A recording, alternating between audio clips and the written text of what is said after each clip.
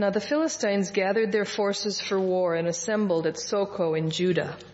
They pitched camp at Ephes Damim between Soko and Azekah. Saul and the Israelites assembled and camped in the valley of Elah and drew up their battle line to meet the Philistines. The Philistines occupied one hill and the Israelites another, with the valley between them. A champion named Goliath, who was from Gath, came out of the Philistine camp. His height was 6 cubits and a span. He had a bronze helmet on his head and wore a coat of scale armor of bronze weighing 5,000 shekels. On his legs he wore bronze greaves, and a bronze javelin was slung on his back.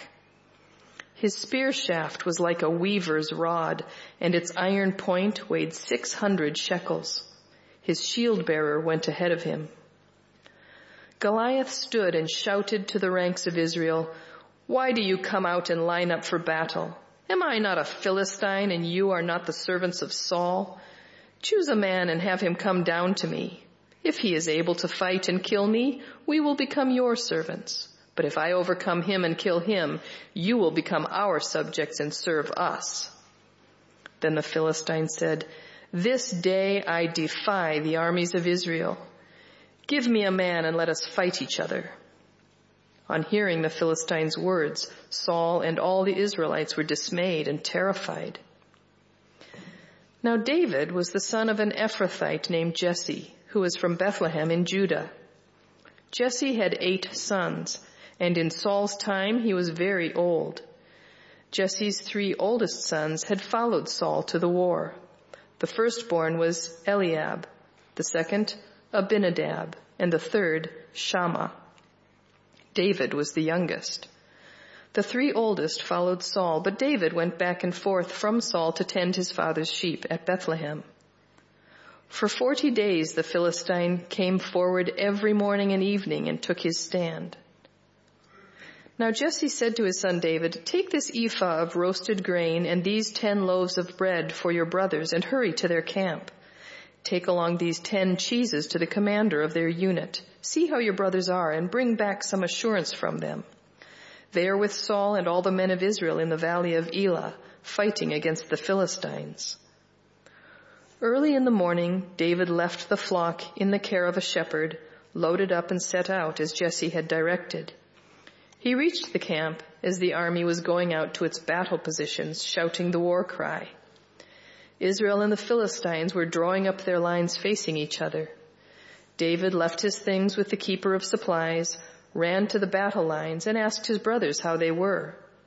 As he was talking with them, Goliath, the Philistine champion from Gath, stepped out from his lines and shouted his usual defiance, and David heard it. Whenever the Israelites saw the man, they all fled from him in great fear. Now the Israelites had been saying, "Do you see how this man keeps coming out? He comes out to defy Israel. The king will give great wealth to the man who kills him.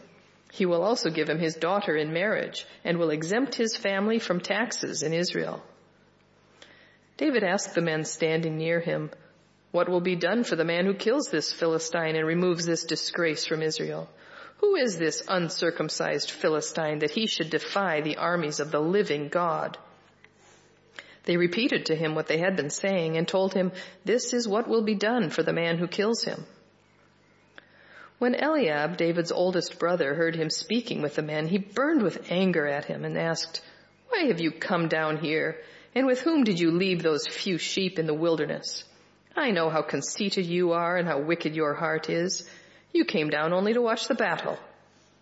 "Now what have I done?" said David. "Can't I even speak?" He then turned away to someone else and brought up the same matter, and the men answered him as before. What David said was overheard and reported to Saul, and Saul sent for him. David said to Saul, "Let no one lose heart on account of this Philistine. Your servant will go and fight him." Saul replied, "You are not able to go out against this Philistine and fight him. You are only a young man, and he has been a warrior from his youth." But David said to Saul, "Your servant has been keeping his father's sheep. When a lion or a bear came and carried off a sheep from the flock, I went after it, struck it, and rescued the sheep from its mouth. When it turned on me, I seized it by its hair, struck it, and killed it. Your servant has killed both the lion and the bear. This uncircumcised Philistine will be like one of them, because he has defied the armies of the living God. The Lord who rescued me from the paw of the lion and the paw of the bear will rescue me from the hand of this Philistine." Saul said to David, "Go, and the Lord be with you." Then Saul dressed David in his own tunic. He put a coat of armor on him and a bronze helmet on his head. David fastened on his sword over the tunic and tried walking around because he was not used to them. "I cannot go in these," he said to Saul, "because I am not used to them." So he took them off. Then he took his staff in his hand, chose 5 smooth stones from the stream, put them in the pouch of his shepherd's bag, and with his sling in his hand approached the Philistine. Meanwhile, the Philistine with his shield-bearer in front of him kept coming closer to David. He looked David over and saw that he was little more than a boy, glowing with health and handsome, and he despised him. He said to David, "Am I a dog that you come at me with sticks?" And the Philistine cursed David by his gods. "Come here," he said, "and I'll give your flesh to the birds and the wild animals."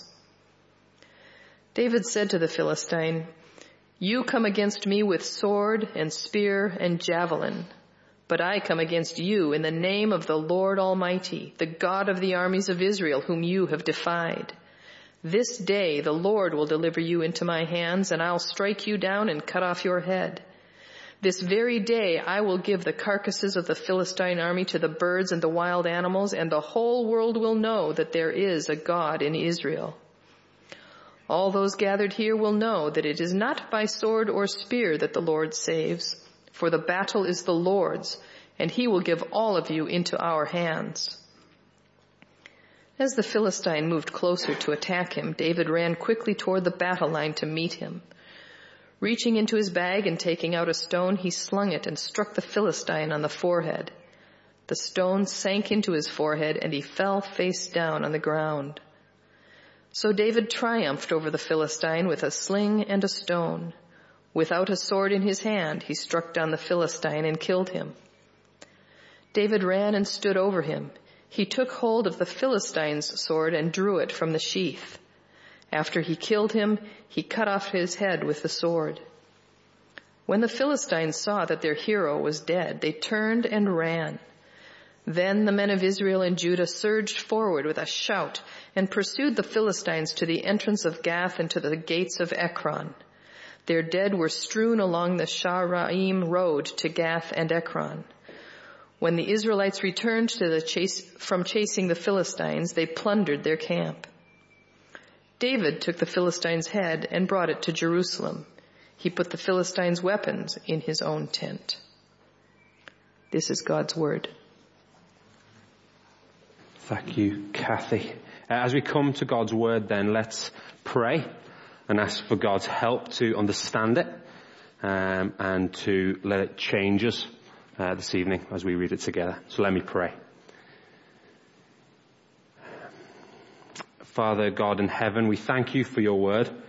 And we pray that this evening it would not merely be a story to us, but Lord, it would be something that is used by you to radically transform our lives, our thinking of you, and the way we live in the world because of that. So please help us understand these things. Please, by your Spirit, apply them to our lives. Help me as I preach it to be clear and simple in preaching your word and your truth. We pray this all in the name of Jesus. Amen. So, it is an Olympic year. Every 4 years it comes round, and this year's one of it. 2016, the Rio Olympics. 61 days and counting, hopefully, if it all runs on time, all smoothly. 61 days until the Olympics start in Rio. Now I wonder, as we approach that day, I'm sure we all love the Olympics, all love watching it. But if I was to ask you the question, what's the one thing you're most looking forward to about this Olympics this summer? What would it be for you? What's the one thing you're most looking forward to? I wonder what you'd say. If you ask me that question, my response would be, tell you what, I'm most looking forward to watching the great British athletes compete. There's loads of great events, there's loads of brilliant stuff happening, but it's those days when the GB athletes are in the final of something. Think Mo Farah in the 10,000 metre final, 5,000 metre final. It's those days that are special. There really are. So that's what I'm most looking forward to. Those days when the GB athletes compete. Now you might say, good answer, Nathan, but why? Why are those the days you're looking forward to? Well, here's why. Let me tell you. Because those days are when the champions of our country represent us, isn't it? It's not just them competing. We live through their performances. When they lose, we lose. When they win, we win. They are our representatives. And tell you what, there's nothing quite like it when our representatives become the champion. Gold medal around the neck. There's nothing quite like it when not just any old champion is crowned, but when our champion is crowned. It's special days, and hopefully this summer we'll have some moments just like that, celebrating our representatives being crowned champions in Rio. Now, as we come to Samuel, chapter 17, this kind of theme of champion is very, very relevant. Because for the previous few weeks we've been looking and we've been discovering all about God. And a kind of question comes up time and time again of what kind of champion or what kind of king is God going to provide for his people? That's kind of the question that comes again and again throughout the whole book of Samuel. And once again in chapter 17, this question raises its head. What kind of champion is God going to provide for his people? And it's a great story. It was read brilliantly for us by Kathy. And we're just going to get into it straight away. Let me set the scene. Here's the picture. And we're going to start with looking at champions. But first off, we find a failed champion. Okay, here's the scene. Imagine it. Close your eyes if you want. You don't have to, but you can. I'll allow you to. On the north grandstand, we have the Philistines. In the south grandstand, we have the Israelites. And in the middle of them, there's this ginormous valley. It's like the playing field. North, south. They're getting ready for battle. Tension's building. They've been there maybe for hours, waiting for what's going to happen next. And all of a sudden, in verse 4 of chapter 17, something happens. There's movement on the Philistine side. And this guy enters the battlefield. Goliath.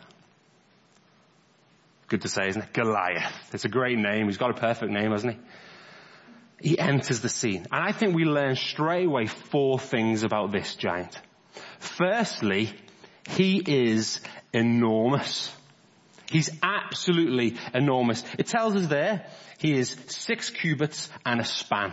Now, let's ground that a little bit. That's roughly 9 foot and 6 inches tall. It's quite incredible. I did a little bit of measurement before the service started, and I reckon, give or take a few inches, let me give you a bit of perspective. I'm going to move across. See the cross over here? See the bar of the cross? Give or take a few inches. That is the height of Goliath. Now, I'm standing here. I'm about just under 6 foot. Goliath is nearly 10 foot tall. He's absolutely ginormous. He's enormous. And now he strides onto the battlefield. First thing, he's enormous. Second thing, he's not just enormous, he is equipped. You'll notice that the writer of the book goes into some impressive detail about what Goliath is wielding. First off, defense. What's he got? Well, notice a helmet, right? Protecting his head. Bronze helmet. What else has he got? Armor. Covering his body, his breastplate, and a heavy armor like that. He's also got greaves, basically shin pads, right? Giants, wealthy, vulnerable, down low. All these little guys running around. He's got to protect his shins, right? Be careful, Goliath. And then he's got his shield, right? He's set up defensively. This guy is impenetrable. From head to toe, he's covered, safe, protected by his bronze armor. And not just defensively, but also offensively in attack. The writer goes on. He's got his javelin. He's got his spear. Later on in the chapter, you'll find out that he's also got a sword. Impenetrable defensively, but lethal offensively. That's Goliath. He's enormous. He's equipped. But you've probably heard the phrase, he's got all the gear, but no idea. Right? You probably heard that. That doesn't apply to Goliath. He's got all the gear, but he has an idea as well. Because he's not just enormous. He's not just equipped. He's experienced. Right? He's described as a champion. Now, to become a champion, he's had to fend off other rivals, other champions. He's the best of the best that the Philistines have got. Years and years of military background, experience, battles, fights, trainings. He's their number one. He is their champion that they're sending forward to fight on their behalf. Enormous, equipped, experienced. And then he exclaims, because we've got a visual representation of him, but now he speaks. And you'll notice in verse 8, he has a challenge. And basically, in summary, here's the challenge. You, me, right here, right now, winner takes all. I'll fight you, send your best man forward, I'll take him on. Whoever wins, they get it all. If we win, we take everything. If you win, you take absolutely everything. There he is. Now, it's a great start to our story. Chapter 17 started brilliantly. You can feel it, can't you? The drama, the tension. North stand, south stand, Goliath in the middle. But what's the response going to be from the Israelite army? And if you're anything like me, you're asking the question, who's going to fight him? Right? Good challenge, Goliath, but right, let's see what the Israelites have to offer. Send forward your best man. And if there's anyone who's capable, it's got to be their king Saul. Right? He's the obvious choice to be sent forward from the south stand to meet Goliath face to face. In previous weeks, we've looked at a few different things, and I think there's two reasons why Saul is the obvious choice to be sent forward. Back in chapter 8, verse 20, it says this. The people of Israel want a king, and they're talking to Samuel, and they say this, then will we be like the other nations, with a king to lead us, and, notice, go out before us and fight our battles. That's the reason they wanted a king in the first place. It's in the job description. Right? We want you, Saul, to go and fight our battles for us. This is made for him. Ideal opportunity to fill in the job description, and here I am. I'm going to be your champion. But it's not just in the job description. He also fits the bill. Right? In chapter 9, verse 20, it says, he's a head taller than anyone else out of the Israelites. Okay, Goliath's tall. Saul's probably a little bit smaller, but he's a big guy himself. Right? He's no midget. He's massive. He's got a good chance. He stacks up well against him. So there's our question. Who will fight? Who will take on this giant? Will it be Saul? But we see in verse 11 that rather than stepping up to the plate, Saul responds very differently. Read it with me in verse 11. Saul and all the Israelites were what? Dismayed and terrified. The people are looking for a champion. And Saul cowers away in fear. And if you've been with us in previous weeks, you'll know why. This shouldn't surprise us if we've been here before. In the previous chapters of the book of Samuel, we've realized that Saul was the people's choice. But the people's choice has rebelled, has turned away from God. And so therefore, God has forsaken him. He's left here on the battlefield with nothing but himself, alone. So no wonder he's afraid when he looks at Goliath. He has nothing. Let me put this up on the screen. This is maybe his perspective. As Saul looks out on Goliath in the battlefield, something a bit like this. Little Saul, little Israel, versus the giant Goliath. No chance. And so what does it result in? Fear.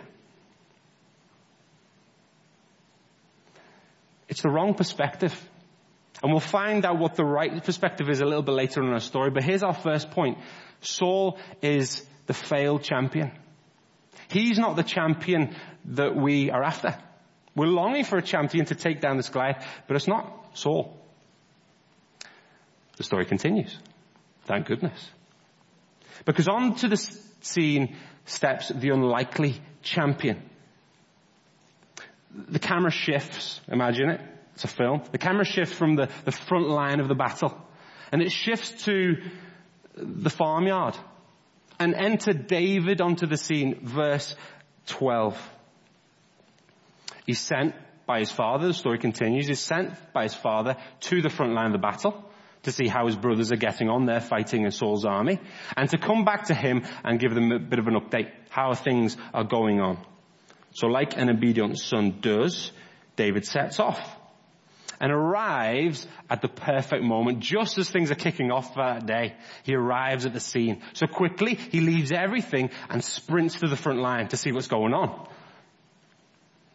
And just as he arrives, up steps Goliath again.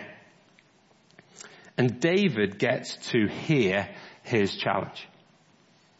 Now notice in verse 24, we have the same response again from Saul and the Israelites. We've had it before, we'll have it again here in 24.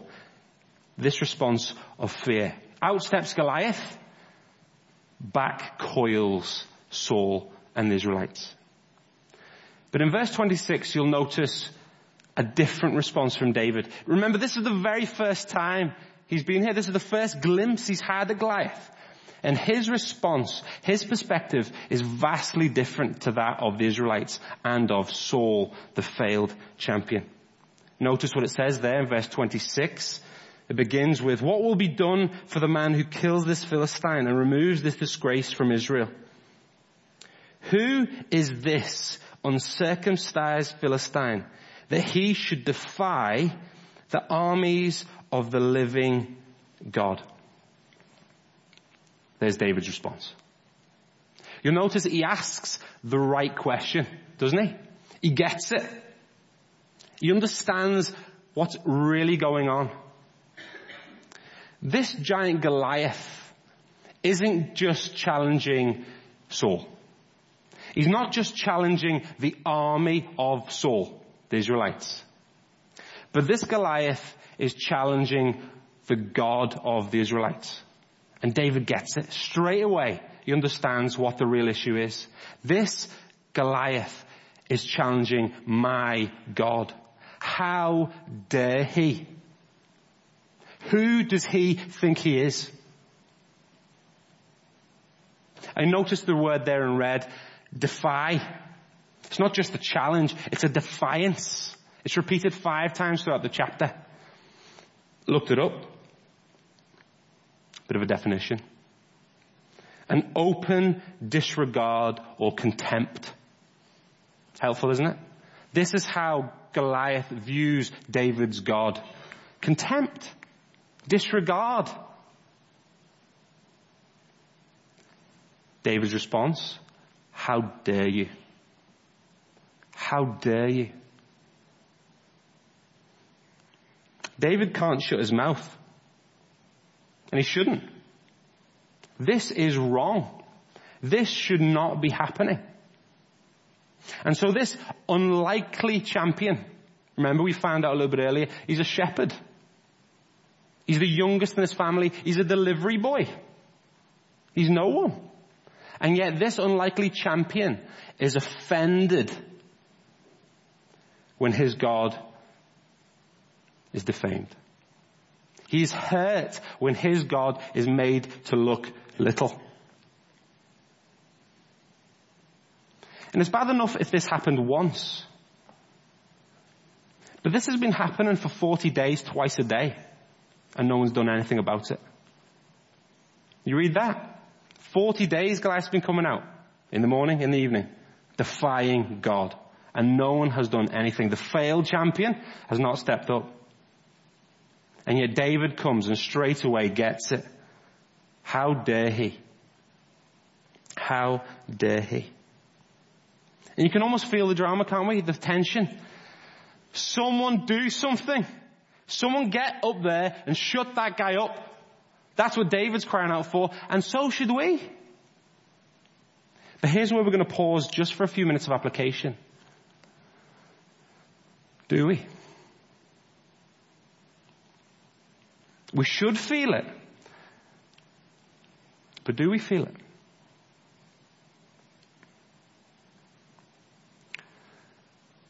Does it hurt you when sin prospers in our world?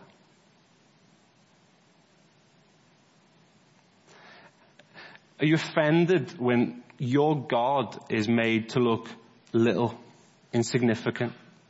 When he's belittled, when he's defamed? Does it hurt? Are we offended? Do we care? Because you know what? We should. And not just for any old reason, but the reason that this God is not just a God. He's our God. Christian, this God in the world, when sin prospers and his name is made to be little rather than great, who he really is. He's not just a God, he's our God. And so everything about who we are, everything we do is tied up with who he is. So we should be hurt, we should be offended when he is belittled and defamed, because he's our God. So there's the first point of challenge and application. We should feel it, but do we feel it?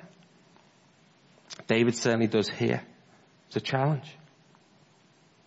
But again, the story continues.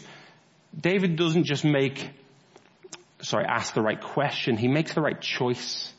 You notice the story continues. Let me read verse 31. What David said was overheard and reported to Saul, and Saul sent for him. David said to Saul, let no one lose heart on account of this Philistine. Your servant will go and fight him. Now let's just stop for a minute, okay? Let's take a pause. David, good, well done, right? You're offended when Goliath belittles your God. But now you want to go and fight him. That's just ridiculous. You notice Saul responds in that kind of way. Are you mad? I love your desire, David. I love your motives. But for you to go? No. It's silly. Have you seen the size of him? Do you know what you're getting into? This is just ridiculous. You're no match for him, David. He will kill you. Do you get what's on the line? He's not just any old man. He is Goliath, the Philistine champion. This is ridiculous, David. I like your attitude. Well done. But sit back down. You can't go. But you see, David has another great response. Because his response to Saul and that feeling of great attitude, but not you, shows where his confidence lies for him to say, I will go. Let me read from verse 36. Your servant has killed both the lion and the bear. David tells a story of how when he was a shepherd boy, lions, bears used to come steal the sheep, and he went after them and won his sheep back and killed the lion and the bear. David continues, this uncircumcised Philistine will be like one of them, because he has defied the armies of the living God. The Lord who rescued me from the paw of the lion and the paw of the bear will rescue me from the hand of the Philistine. Great response by David. He says, I've won before, Saul, but not because I'm a hero, but because my God is. Not because I was strong, but because I was rescued. See it in verse 37? The Lord who rescued me from the paw of the lion and the paw of the bear will rescue me from the hand of this Philistine. I have experience of the saving power of my God. I know what he can do. He saved me once, he'll save me again. And so I go in the confidence, not of my own strength, but in the confidence of his rescuing power. That's why I go. As unlikely as I am, but with this God behind me. I will go, says David, in the strength of my rescuing God. Well done, David. He's a good lad. And he carries on, because there's a little bit of a delay. David tries to put armor on him. He's like, nah, sack that. I'm going to go. Hey, not in your strength, Saul. I don't need armor. I'm going to go in the strength of my God. And we get to verse 40. Oh, it's brilliant, isn't it? I love stories. Here we go. Then he took his staff in his hand, chose 5 smooth stones from the stream, put them in his pouch of his shepherd's bag, and with the sling in his hand, approached the Philistine. Brilliant. Storyteller's dream. You can imagine it. There he is. He's entered the valley. Goliath's there. You've got the north, the south, the crowd cheering them on, and he steps down into the valley with a staff, a sling, some stones, to face Goliath. Remember, he's enormous. He's equipped. He's experienced. He had a challenge, and yet David goes. The unlikeliest of champions. The shepherd versus the soldier. The stick versus the spear. David versus Goliath. That could be a film, couldn't it? But yet here's the point. Here's the point. It's a likely champion in Goliath, trusting in himself, versus an unlikely champion trusting in God. Let me say it again. It's a likely champion in Goliath trusting in himself, versus an unlikely champion trusting in God. Look on the screen. Remember we had this little equation before. Change of perspective, right? Before, Israelites and Saul, here's what they thought. Little Saul, little Israel versus giant Goliath. What does that result in? Fear. No chance at all. But as David enters the breach, here's his perspective. Little Goliath versus giant God. That's victory. He's got no chance. He's got no chance. I'm coming in the strength of my giant God. And you notice verse 45, David said to the Philistine, you come against me with sword and spear and javelin. It's almost as if he's saying, is that all you've got? Is that it? You come against me with a sword? A spear? Are you kidding me? I come against you in the name of the Lord Almighty, the God of the armies of Israel, whom you have defied.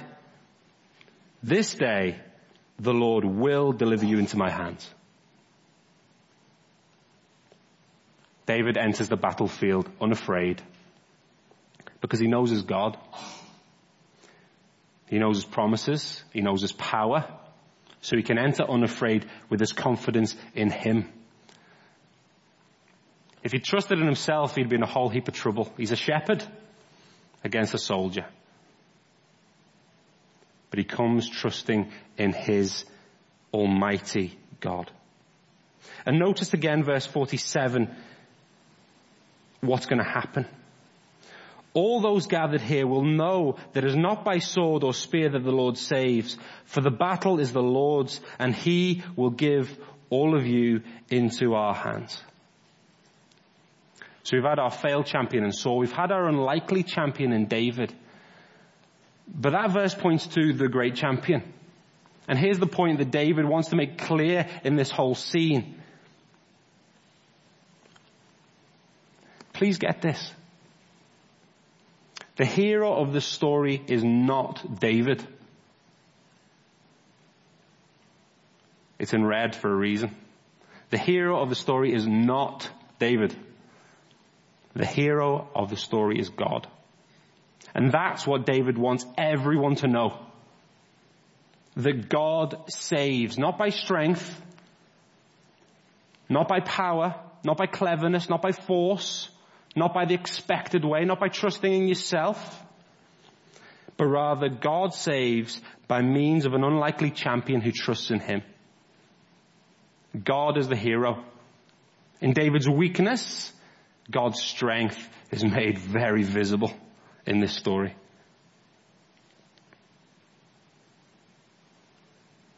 And we know the rest, don't we?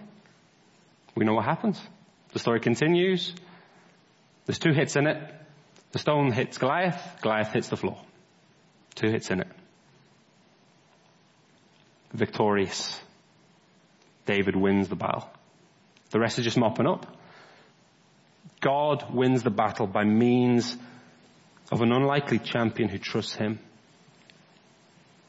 So as we finish, it's a great story, right? It's a great story. David and Goliath, brilliant. But the danger for me and you as we leave here this evening is this.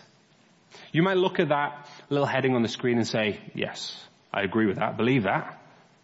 Very visible from this story. The hero of the story is not David. Yes, memorize that. It's not David, not David, not David. The hero of the story is God. It's God. You can memorize that. Easy.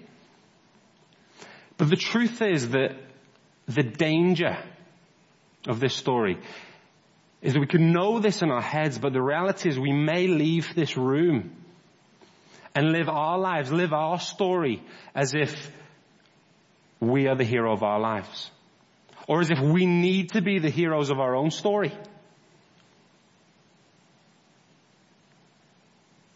We could go with the attitude of, I just need to be a bit more like David. To go into this world and beat my Goliaths. And I'll be victorious. Please stop. Please don't. Because the truth of this story is the truth of your story. In this story, David is not the hero. In this story, God is the hero. In your story, let me tell you something. You're not the hero. But here's another thing. You don't need to be. You are not the hero of your story. But you don't need to be the hero of your story. Because the amazing thing about David and Goliath is it points to something far bigger than itself. Right? It points to something far bigger than itself, because this moment in history points towards another moment in history. This hero, this champion David, points towards another hero, another champion. And let me tell you, it's not me. It's not you. If we were to put ourselves in this story, please don't put yourselves in the shoes of David. We're far more like the cowering Israelites in the corner, afraid, fearful, in need of a champion. And the brilliant thing about the story that this story points towards is the story of Jesus Christ. The one that God provided for us to be our champion. The unlikely hero, born in a manger, born in Bethlehem, poor, belittled, suffered, killed, but yet rose again in victory to be our champion. You see, this story points towards the great champion. It points towards David, the unlikely champion, but it points towards David's greater son, King Jesus, the greatest champion of all. Jesus is our champion.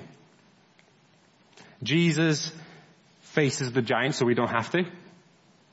Jesus conquers sin and death so we don't have to. Jesus has won the victory so we don't have to. He's done it for us. And when we understand this, that you are not the champion, that I am not the champion of our story, but in fact, Jesus is. And we don't have to be the champion of our story because Jesus is. Doesn't it liberate us? Doesn't it free you?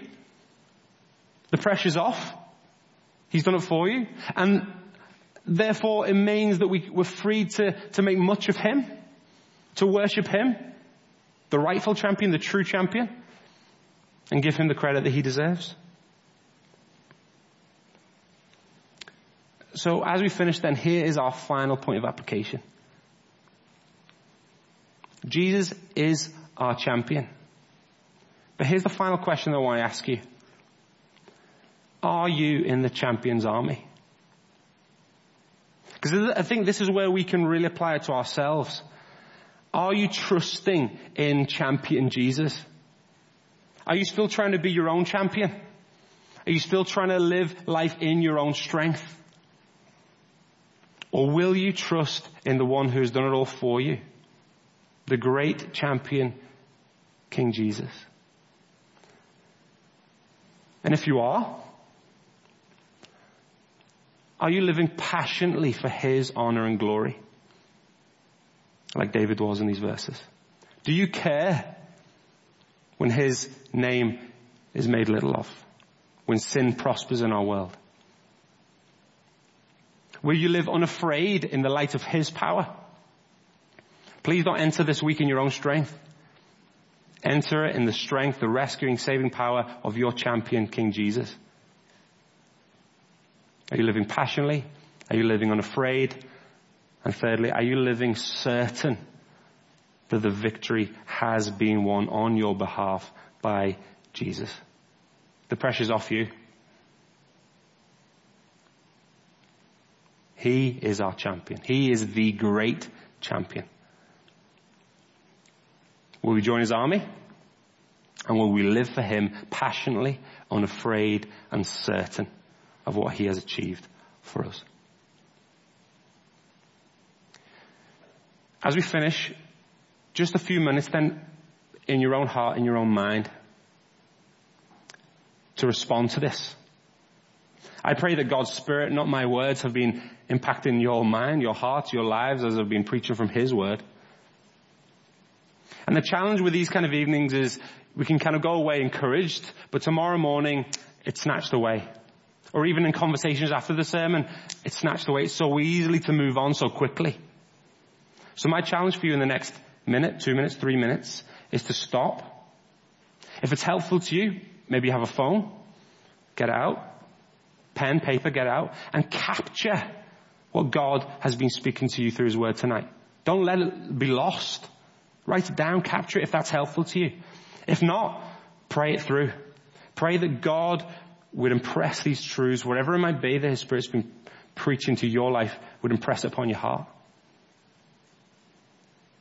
I'm going to leave a few minutes of quiet for you to do that, to respond to what God's been speaking to us tonight. And then after that, I'm going to invite the band up to finish us off with a song. So for a few minutes, whatever's helpful to you to respond to what God has been saying to you, please don't waste this time.